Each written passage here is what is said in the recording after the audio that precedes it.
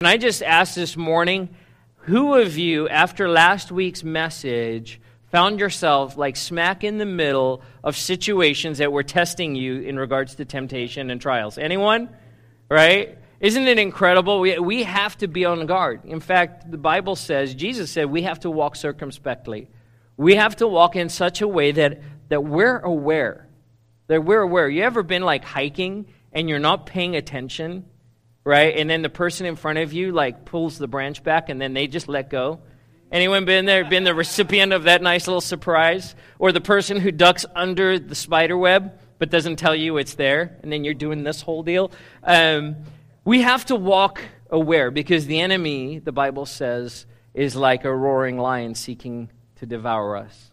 And he's seeking to prey on the weaknesses in our lives. And so no surprise that we would have a conversation about temptation and then walk into a week going, okay, Lord, you knew what was coming because here it is right here. So, but greater is he that's in us. Thank you.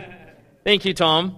In us than he that's in the world. I almost got that backwards, and that would have been a bummer. I'm glad I stopped. Well, today we're jumping into a new part of this overcoming series, and it's the overcoming home. We're going to be talking about the overcoming home. I chose the overcoming home because essentially we're going to talk about family, but it sounds funny to say the overcoming family, like you have to overcome your family. Like, Lord, would you just help me overcome my family? No, that's not the heart. The overcoming home. We're going to talk for a few weeks about the home. We're going to talk about parenting. We're going to talk about marriage. We're going to talk about our relationships with each other. And of course, Father's Day is the perfect day to kick this off, right? The overcoming home. This morning, I want to speak about the power of family. The power of family. I love gardening. One of the things I'm excited about this new home that we're in is we have a huge backyard, and when we're talking to the landlord, they put in this beautiful lawn. It's gorgeous, big grass back lawn, and I was like, well, could I just take one corner and build like some planter boxes? Because I love gardening. Now, Megan's, you can have a conversation with her later about. I love starting gardening projects. She's like, you're not really good at finishing them. But I like the idea of, okay, let's say that. I love the idea of gardening. I love getting into the dirt. I love planting seeds. I love seeing them sprout. And it is fun when you're able to eat, right, the fruit, the product of your labor. We had, our last home, we had some tomato bushes, and they were just producing really nice tomatoes. And so we got tomatoes. We had some bell peppers. Gardening is fun. Being able to grow things, or even just a flower garden. Planting flowers, planting bushes, planting these plants, and then seeing these flowers come out. It's just gorgeous. It's fun to enjoy seeing the result. But here's the truth. If you want to get fruit or vegetables, or if you want to have beautiful flowers, there's a lot of work that goes into it. Just like I was talking about, like with our dads, right? There's a lot of work that goes into gardening. You don't just decide one day and say, "Hey, I want to grow a vegetable garden," and then just hop in the backyard for a few hours and be like, "Okay, I'm done. All right, can't wait for the vegetables." That you're better off going to Trader Joe's because you're not going to get vegetables. Gardening is an intensive process where you have to go out. You have to prepare the place. You have to make sure it's going to get the right. Any gardeners in the house? Just so I know that we're on the same page here. All right. I understand the mechanics of gardening. Let me just say that. You got to pick the right place. You got to make sure that the soil is correct. Now, I haven't gone this far. I have a friend who will actually test the pH in the soil, and he's a geologist, so I think it's kind of required that he does that kind of stuff. But he gets the most incredible fruits and vegetables because he gets the garden set up just right. Well, once you have the garden set up, then you have to go out every day and check it. And you got to make sure there's no weeds. You got to make sure it's getting water. You got to fertilize it, right? And it's a daily thing. You're going back out. You guys, are you tracking? Just someone nod their head and be like, "Yeah, I'm with you." All right. So just a lot of work. You got to get your hands dirty, right? It's not like a stand back and go, okay, now tomato plant, like I really need you to do well. Now, some people do believe you should talk to your plants, but that's not what I'm saying here. You can't just encourage and go, come on, you can do it. Produce good tomatoes. It's not going to work, right? You got to get in there. You got to get your hands dirty. You got to, I love the word cultivate. You have to cultivate these plants and make sure that they have everything they need. How about this? You got to plant their seeds in the right season. You ever looked at a seed package and it's got the growing zones? When we lived in Alaska, it was a real bummer because we're like the dark blue growing zone, and there was very little that would grow up there. But the stuff that did grow in the summer grew like crazy, but we had a very limited crop. Things that we could plant. There's seasons that you plant certain seeds in the spring, some seeds you plant in the winter, and if you plant them in the wrong time, guess what? They're not going to grow, right? The summer that we're having as of yesterday, right? 90 plus degrees, there's certain plants that are just not going to perform or produce in that kind of weather. You have to know how to do it. But here's the thing. Somewhere along the way, someone decided they're going to come up with a structure that's going to enable them to grow in multiple seasons and control the growing environment. And they call it a greenhouse. It's called a greenhouse. Anyone ever seen a greenhouse or been into a greenhouse? We got to visit Bouchard Gardens up in Victoria, Canada, years and years ago with our family before I was even married. And they have one of the biggest greenhouses you've ever seen up in Canada, but they're growing all of these tropical plants, because they're able to control the environment and cause things to grow in a climate outside that shouldn't allow it. Because of this greenhouse, they can grow these beautiful, beautiful plants and just gorgeous, gorgeous things.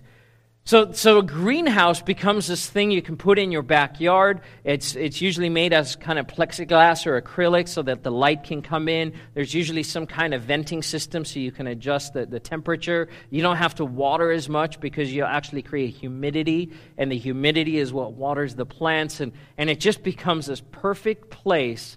You know, and you see people with like the prize-winning zucchini that they're holding like, this is my zucchini, and I'm pulling mine out of my garden, and it's like, this is my zucchini. You must have a greenhouse. And you're able to control the environment. So, okay, why the talk about gardening? Well, because family, the home, is essentially a greenhouse designed by God. A greenhouse designed by God for people. For people to be able to grow in the way that He's called us to. See, family and the home is God's idea, not man's idea. How do we know that? Well, first of all, God's Word tells us right in the beginning of the book, right in Genesis chapter 2, God sets up this garden, and then He puts man and woman, right? Adam and Eve. He puts them together, and then He gives them instructions on how to live in the garden and the work they're supposed to do. And how they're supposed to cooperate and work together. And then He makes that statement, for this reason, a man shall leave his mother and father and be joined or cleaved to his wife. And they shall become one. Why? Because they establish a new greenhouse, a new home. And so, did He have to tell that to Adam? Which, if you think about it, He says to Adam and Eve, you got to leave your mother and father. But wait a minute. God created them. Why does God confuse? No, He's establishing a pattern for all of us that we can follow. So it wasn't just for Adam, and I love that about God's Word. That's something that was written thousands of years ago, something that transpired thousands of years ago, still applies to us today. And we take those principles and we put them into practice. Family is God's idea. And because of that, He has a divine plan on what family should look like. So I know that God has a plan that's not our plan because, first of all, it's in the Word of God. The other reason is this, is that family and the home are under attack in our culture, in our world today, more than ever before.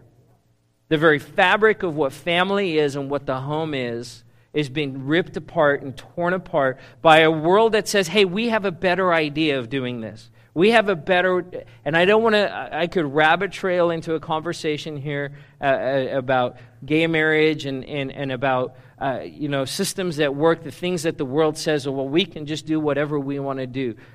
It's a conversation for another day, but can suffice to say God's design is God's design.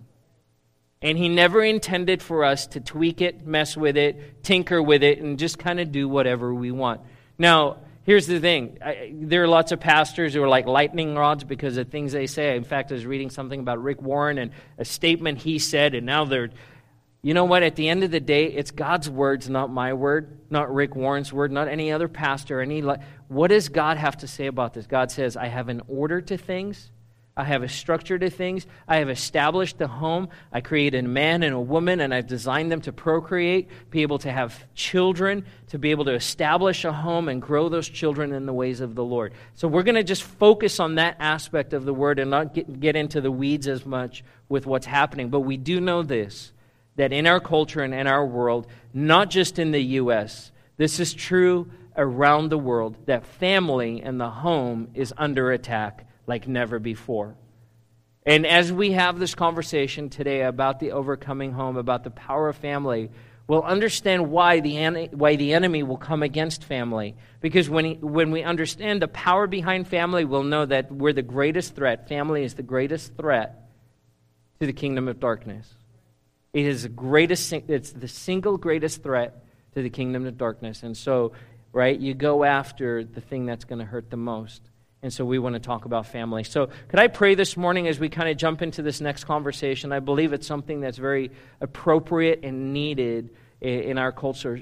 So Father, I just pray this morning that your words would come through loud and clear. Your idea for marriage, your idea for the home, your idea, Lord. And so Father, I pray that the things that are in your heart would just hit home today. Lord, more than just in this building and in this room, I pray today that the truth of your word would ripple out across this community from this place. Lord, I know that probably within a few hundred yards of this very spot, that there are homes that are under attack, that there are marriages that are struggling, that there are children that have gone wayward or in rebellion. And Father God, I pray today that the power of your Holy Spirit would go out like waves across this community. And Lord, bring correction to areas that need correction. Lord, I pray that your words would be in the mouths of this congregation. Lord, that we wouldn't just be informed and have more information, but Lord, that we would be equipped and empowered to go into the world and have conversations that lead to transformation. In Jesus' name. Amen.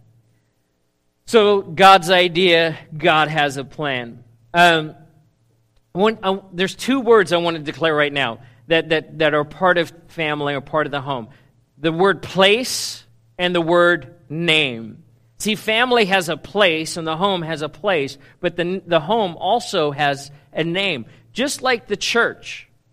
The church in the same way has a place and a name. The church doesn't just have a place, though. It's not just a location. The church has a name. And I'm not talking about New Community.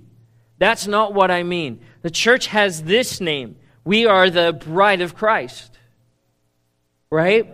We are the family of God. How do I know we're His family? Because He says you're His children.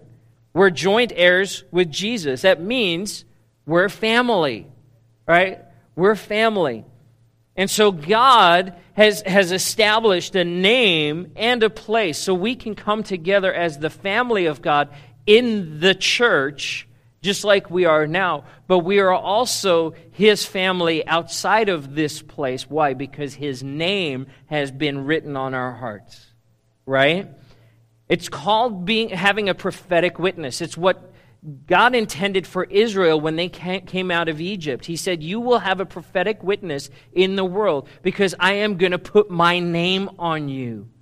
And my name is the thing that will make a difference. Now, I have a place prepared as well. It's called Israel. It's beautiful. It's a land flowing with milk and honey. But you notice that He didn't take them to the place until they got the name part right.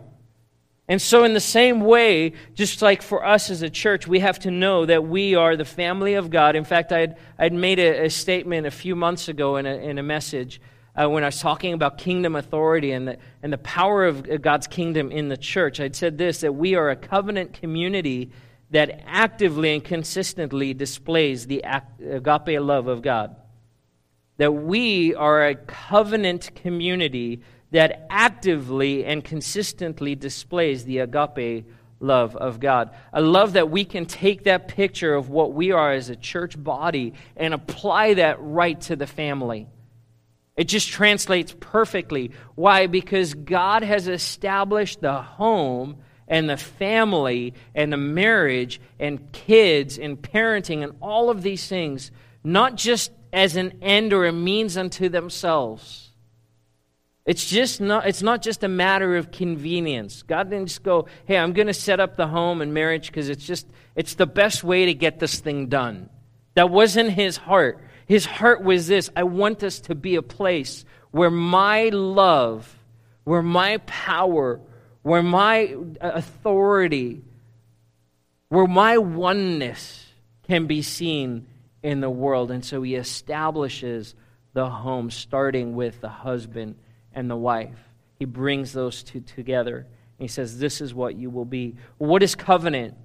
Covenant is the idea that we are in an agreement where we're bound together. It's mutual, that we are connected with each other. God establishes covenants with His people all throughout Scripture. And He initiates these covenants and He says, listen, I will be your God and you will be my people. And here's the terms of the covenant, and it's binding. Covenants cannot be broken.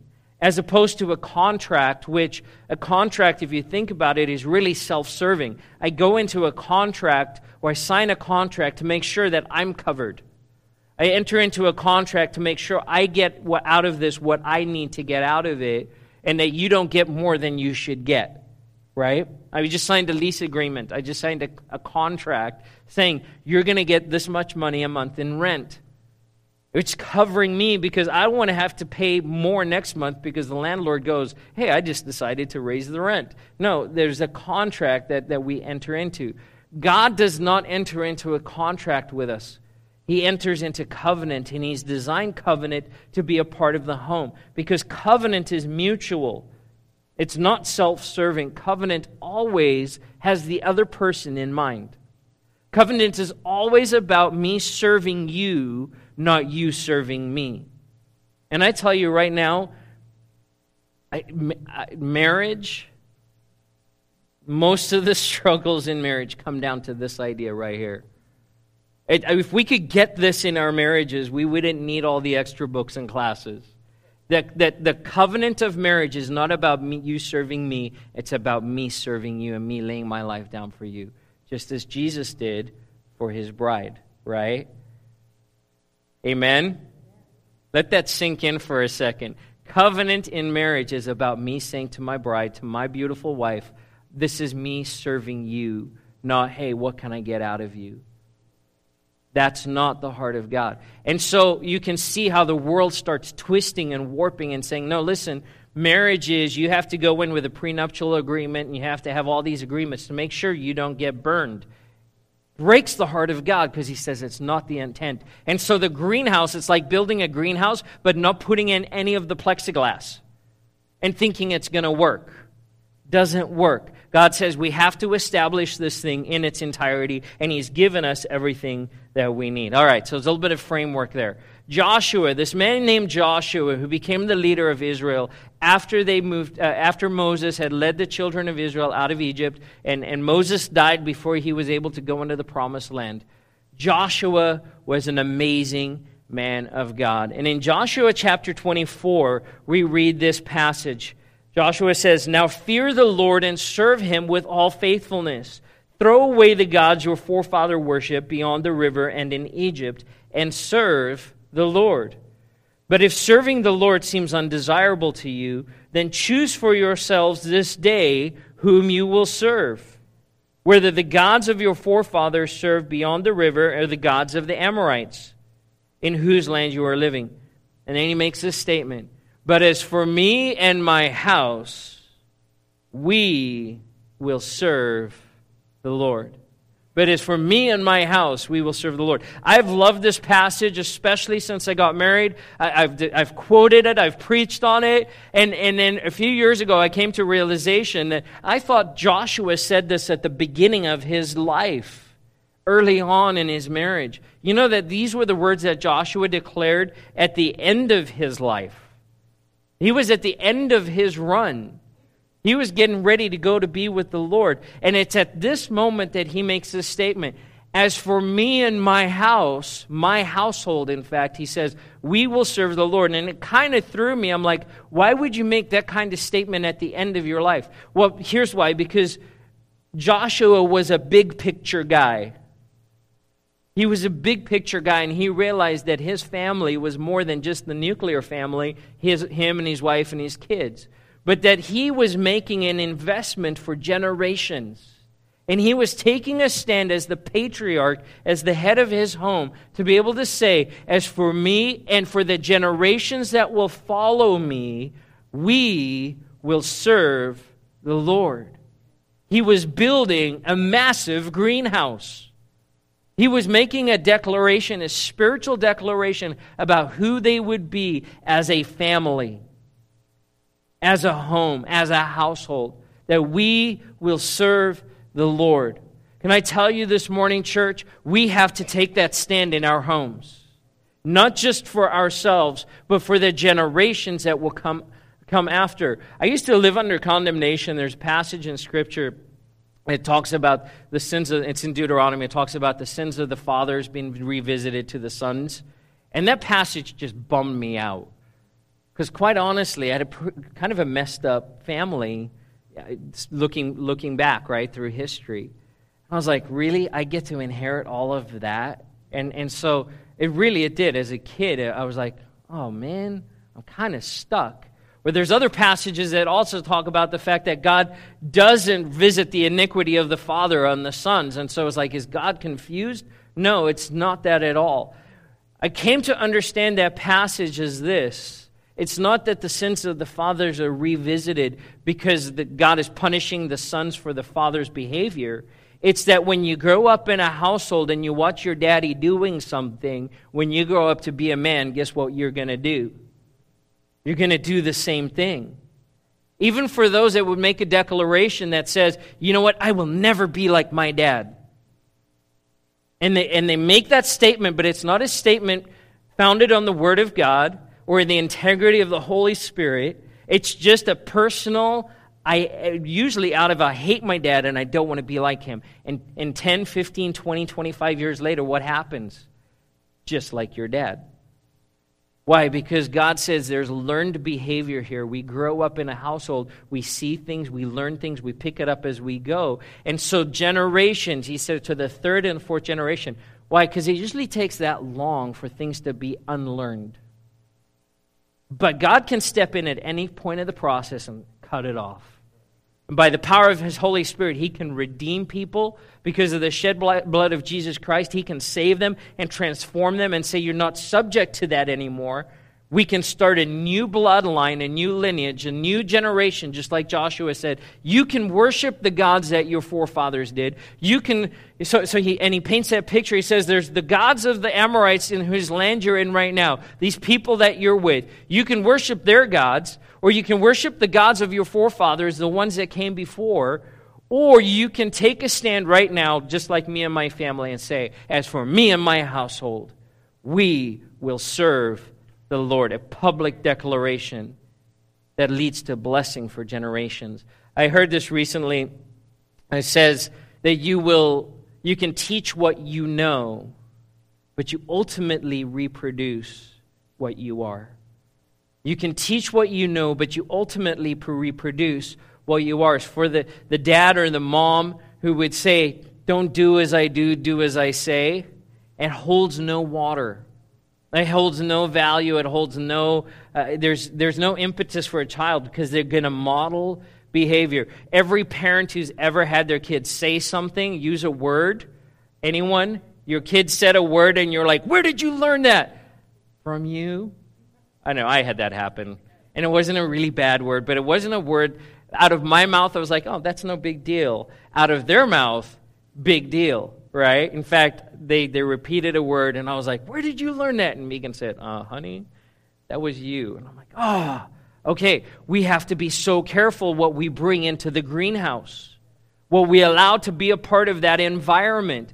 So, because if we start bringing the outside environment into the greenhouse environment, we start contaminating, we get stunted growth, the things are not going to produce, the fruit is not going to be there like God intends for it to be there. See, you will receive a heritage.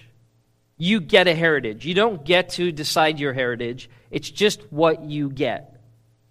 But you will leave a legacy.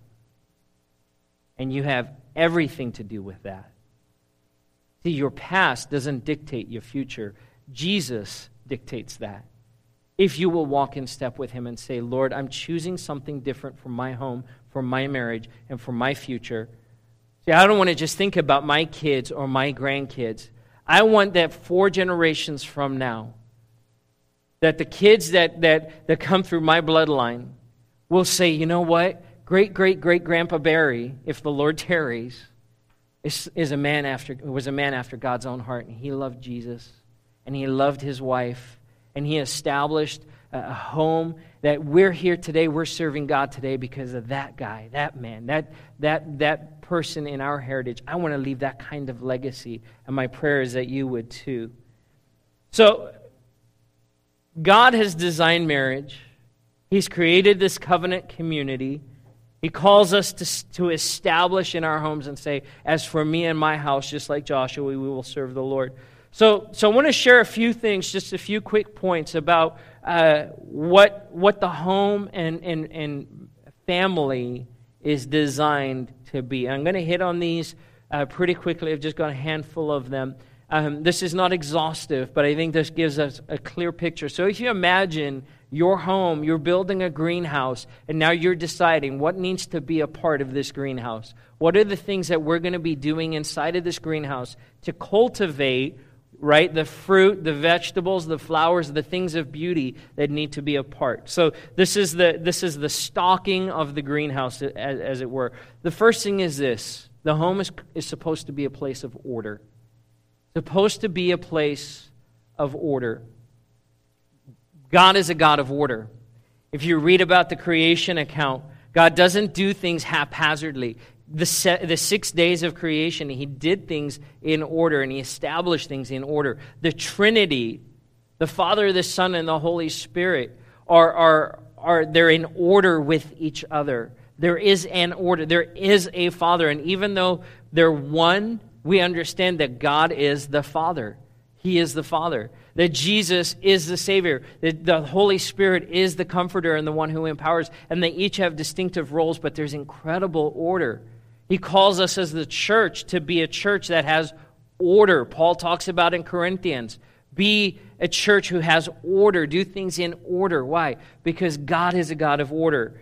1 Timothy 3, verse 2 through 5 says this. I think, do we have the words on the screen? Is it not working? Okay. Oh, there we go. Now the overseer must be above reproach, the husband of but one wife, temperate, self-controlled, respectable, hospitable, able to teach, not given to drunkenness, not violent but gentle, not quarrelsome, not a lover of money. He must manage his own family well and see that his children obey him with proper respect. If anyone does not know how to manage his own family, how can he take care of God's church? Order, order, order. Now, it would be easy to read this passage and go, well, God's not called me to be an overseer of the church. But I just established that we're, as a home and as a family, we're a prophetic witness just as the church is. And so every father needs to think of themselves in the authority that God has given, that you are the overseer of this body of believers in your home.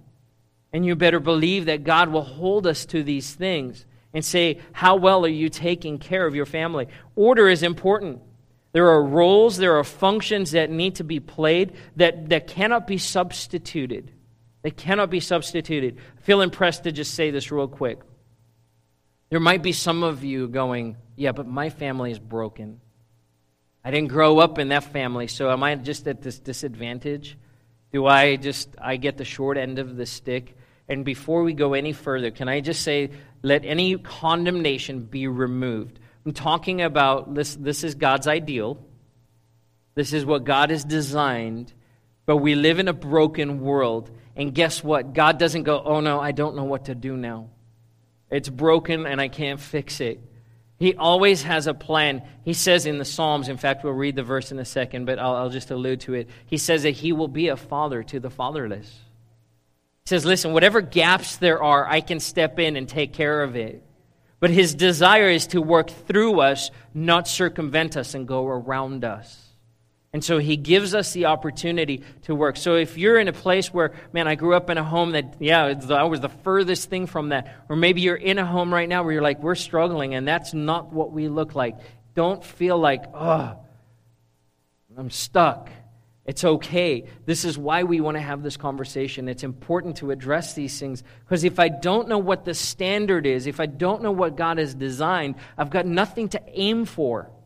There's nothing for me to shoot for. You ever seen some of the pictures on Facebook, the memes, that where they'll show a cake, like someone did this beautiful decorated cake, and then the next one is their attempt at doing it, and they'll be like nailed it, but it doesn't look anything like the first one.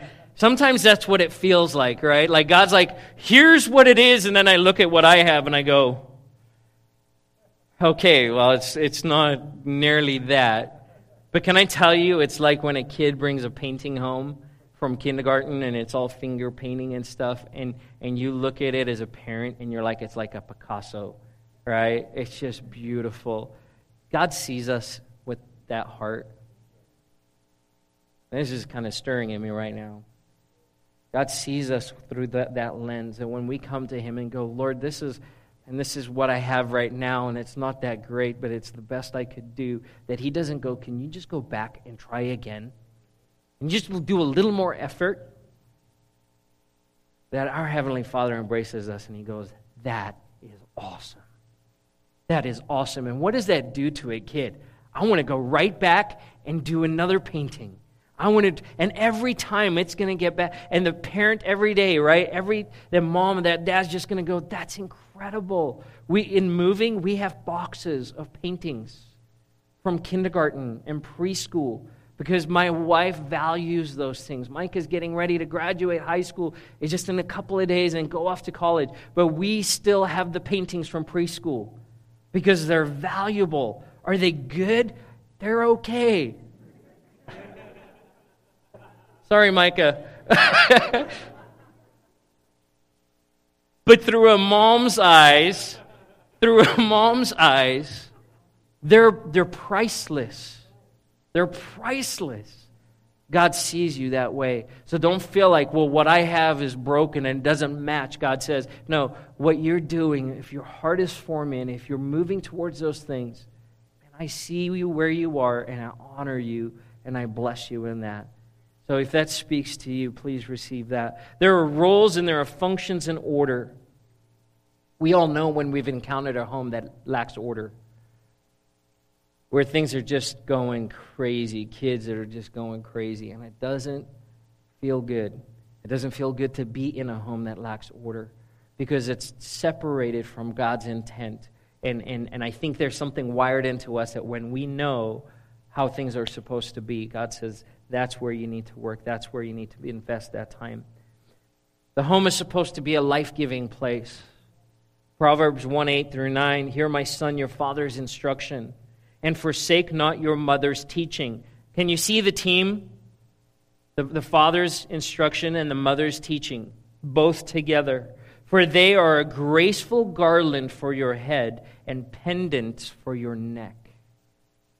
Now, you might have a 14-year-old in your house, and the last thing they're thinking is, this is a garland for my head and a pendant for my neck. But we as parents in a home environment, we do what's needed. We speak where the need is. We speak truthfully and in love. Even if the kids, I know my kids, there are times where I'm like, no, you can't do that. And you get the argument. But you stand firm. Why? Because eventually those things will be that thing that graces them. And they go, I'm so glad my dad taught me that. And I know I didn't receive it in the moment, but years later, I get it. Usually that's when their parents, they become parents and they're going through it. They're like, oh, that's what you were saying. But the things that the place, being a life-giving place, that I'm going to speak life. I want to speak life into your life. I want to make a deposit of life into who you are, because it will last you for your life. We're life-giving in the words that we say and the things that we do, the way that we behave with each other, our actions in our home need to bring life. They need to speak life. And it's just an easy way for us to check our hearts and check our motives, check our behavior every day and say, is that life-giving? Is that life-giving? Is my child, is my spouse, are they going to feel like they've had an infusion of life, or have I sucked something out of them? Has it cost them emotionally? Has it cost them spiritually? We want to make sure that the home is a life-giving place. We want to make sure that the home is a place for nourishment in the same way that you would fertilize your plants. And I have a couple of different bags of fertilizer. I have my just general fertilizer for my plants, for my fruits and vegetables. But then I have a separate bag of fertilizer for palm trees. Because little palm trees, have different needs to tomatoes. And so you've got to get the right mix. You've got to get the right fertilizer. The home is a place for nourishment, not just physically. Of course, you want to have a good meal at home. But being nourished emotionally and spiritually. And these things that happen from when you're a kid. Nourishment that takes place where you're just sitting together on the couch. Megan and I, at different times in our marriage, we've tried to institute couch time. And it would be a time where I'd come home from work, and for the first half hour, the two of us would sit on the couch, and the kids knew, just leave mom and dad alone. They just need to catch up. That is nourishing for our kids. Can I just tell you, if you've ever, you've been hugging your spouse and then your kids, what do they want to do? They just want to get right in there, right? Why? Because there's nourishment when your kids, they're being nourished through their eyes, they're being nourished through their ears, through their senses, through that touch. There's a nourishment that takes place as we invest into their lives by modeling behavior for them that is in line with the heart of God. Place of rest. The home needs to be a place of rest.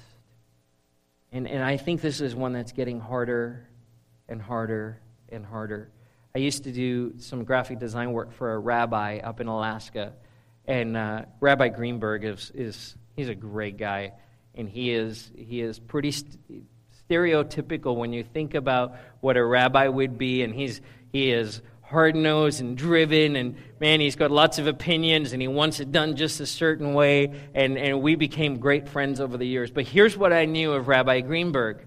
At sunset on Friday, he was not accessible until sunset on Sunday, and then my phone would light up again. On Saturday. Then my phone would light up again, and I would get text message and phone calls.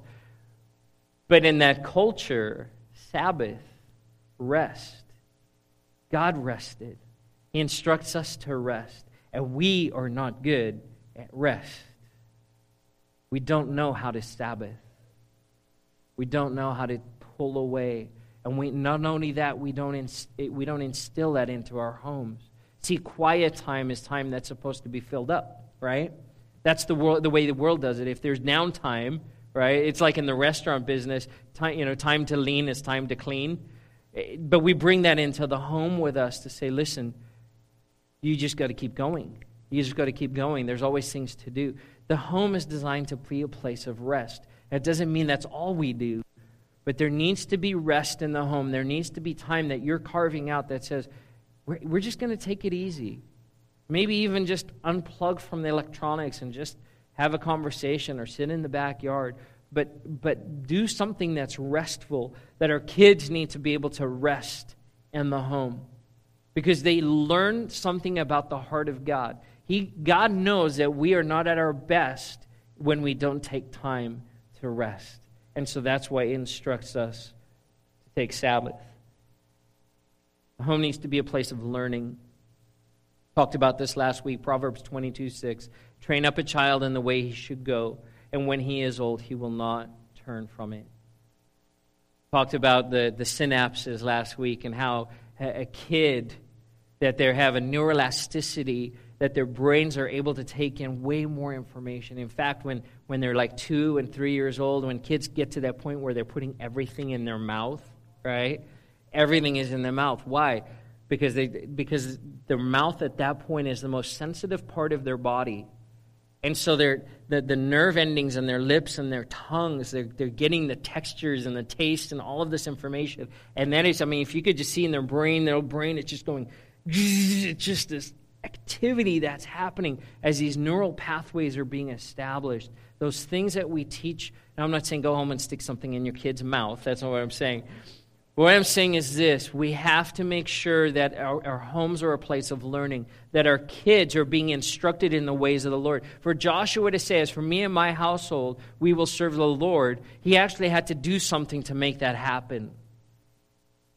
That we're going to actually do what God said, where we're going to talk about the things of the Lord when we sit down, when we're around the fire, when we're in our homes, when we're coming and where we're going. Let's talk about the goodness of God. Let's talk about who He is. Let's talk about His kingdom. Let's talk about how He's called us out of slavery and into a promised land. Let's talk about how Jesus died on the cross for our sins, making it personal for us. What are the things that God is doing? Sharing those testimonies, that we become a place of learning. And there's things that are established in the early days, those little saplings or those little plants that are just sprouting in the greenhouse, the things that are established early on will last them until they're in a place where they're growing their own fruit. God says, but do it early. But that doesn't mean it's just for the kids, because here's one of the things, we could read that and go, well, it's a learning place for the kids. I learn more at home than I do anywhere else. I learn about my motivations. I learn about my attitudes. I learn about how to do things right and how to mess things up really badly. See, because the home is also a place of grace, where I can make the mistakes I need to make so that I'm better equipped for life, whether I'm in my 40s or 5.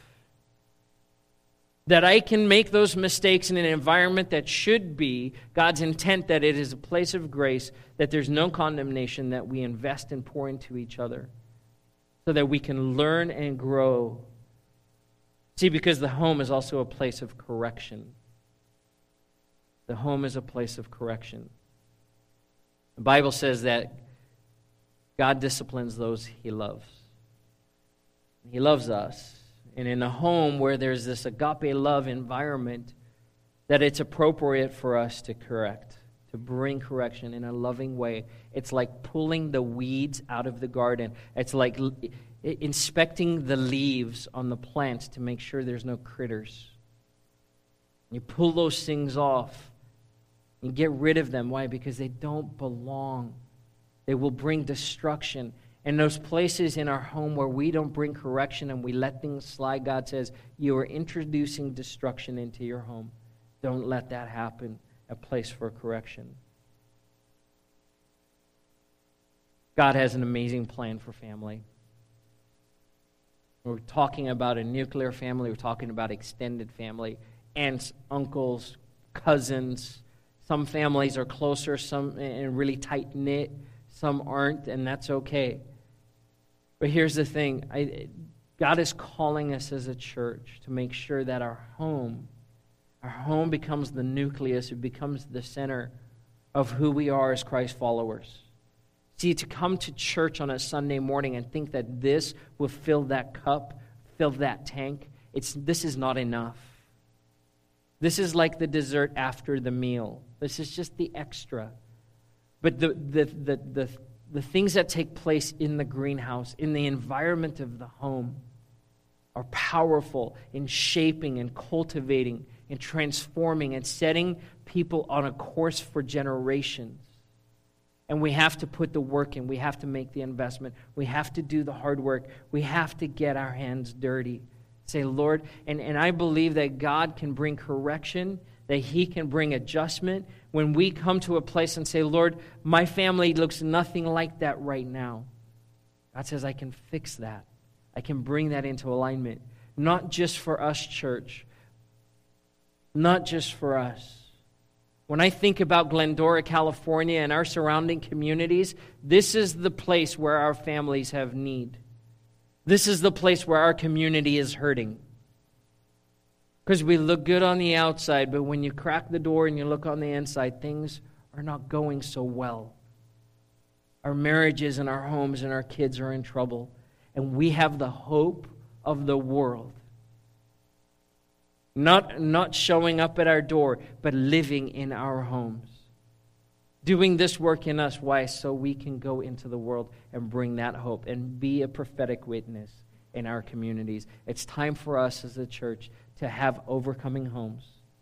Homes that stand strong, so that we can be like a Joshua and stand up and say, as for me and my household, we will serve the Lord. Amen? Let's stand together this morning.